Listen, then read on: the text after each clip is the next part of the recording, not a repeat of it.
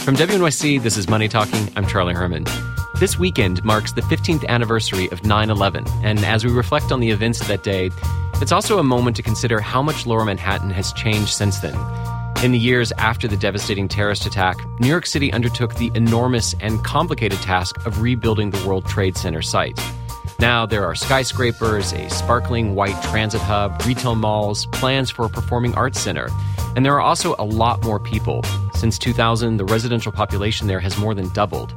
Well, joining me to talk about the rebuilding at Ground Zero is Lynn Segalin.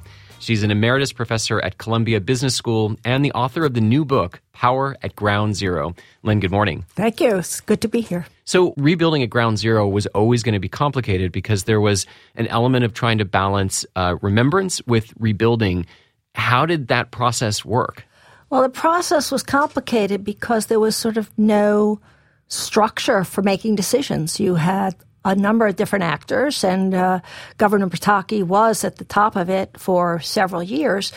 But there was no protocol for how to make these decisions. Everybody was sort of on their own. Everybody had ambitions. In the beginning, the first few years, people were aligned. But, you know, the stakes were so high, the stakes for the families, the stakes for the developer, the stakes for the Port Authority, the stakes for the city. And there was chaos for the first several years. Well, there's no other way to describe it. Well, then are you surprised when you look at the result now 15 years later of what's there considering the chaos? Well, the chaos really kind of ended in 2006, and then there were conflicts about money and how the towers were and the commercial program was going to be financed. But the reality is people wanted to get this done. And I think that's why when people say it was delayed, it should have been done faster. I don't feel it was particularly slow in the sense of the complexity of the project, both physically, in terms of engineering, in terms of the melding of all these different uses on one site. You had to build an entire infrastructure underground, which nobody saw for years and probably still can't even see it because it's underground. And relative to the other large-scale projects like Battery Park City in Lower Manhattan or 42nd Street and Times Square, those projects take 20 years, 25 years, 30 years. 15 years is not a long time to get, let's say, 80% of it built out under these kind of emotional circumstances. And one of the centerpieces in the rebuilding has been One World Trade Center, and now there are reports that the Port Authority wants to sell it. How does that work? Well, yes, when Governor Pataki announced he wanted an iconic tower, what is now One World Trade Center, a.k.a. the Freedom Tower. It was to symbolize resilience and the ability of the city to come back, not just strong, but stronger than ever, which has, I think, been the case. But the Port Authority has spent a lot of money to rebuild this site with the private investors and others involved. And its main mandate is transportation, is regional transportation. So they got the job done, and now they need to monetize the value as much as they can so they can pour that back into transportation for the region. So then how much money did it cost to rebuild Lower Manhattan, to rebuild the World Trade Center site? My estimate of putting together as many of the numbers as I could was $25.5 billion for the Ground Zero site. That doesn't include other investments the city and the Lower Manhattan Development Corporation made in Lower Manhattan. And those were very important investments because Lower Manhattan is broader in scope and importance than just the Ground Zero site. That is way above what the early estimates were, correct? I don't think there were early estimates. There were some estimates right after 9/11 by the Federal Reserve Board of New York, but nobody really knew what it was going to take to rebuild because we didn't even have a plan at that point. Was it just something that no one really put a dollar amount on at all because it was all about, rebuilding confidence? We want to show strength, and we're not really going to worry about the bill. We'll deal with that later.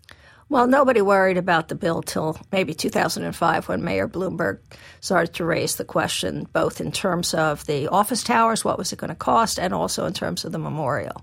There was no way to have not only a budget, but a single budget because there were different players. There were a lot of tax breaks and a lot of government support to rebuild Ground Zero. Is it set up now, once that goes away, all that support to succeed on its own, to have a future of its own? Yes, I think so. I think the fundamentals for Lower Manhattan are very strong. Lower Manhattan as a neighborhood in the city was transforming even before 9/11. A recession in early 2001 sort of set it back a little, and then so did 9/11.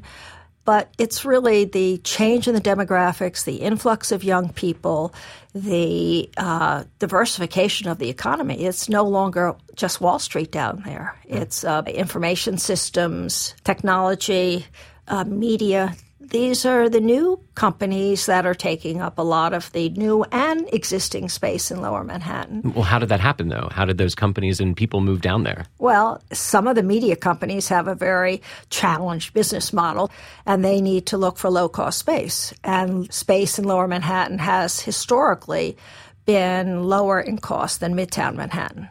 So it's attractive. There are other things that are attractive. There's a lot of neighborhoods down here where a lot of people want to be these days. And people coming to Lower Manhattan can live and work in a walk-to-work environment. People may not be paying a lot of attention to all the details of the rebuild. Is it done, or is there more to be done? No, it's not done. It's mostly done.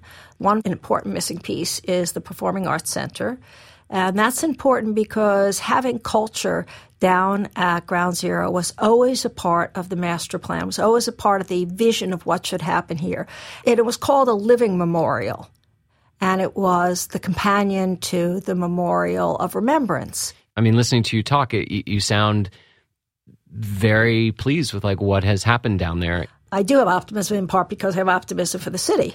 I'm a native New Yorker. The city has recovered lots of times. But I'm optimistic because I think for the first time in many decades, the economy downtown is more diversified, not dependent upon a single financial sector. And I think the demographics are so favorable. I think it took a lot of process and a lot of conflict and controversy to get here, and that's not the prettiest story, but we're here. Lynn Segalen is an emeritus professor of real estate at Columbia Business School. She's also the author of the new book out today, Power at Ground Zero, Politics, Money, and the Remaking of Lower Manhattan. Thank you so much. You're very welcome. And this is Money Talking from WNYC. I'm Charlie Herman. Thanks for listening.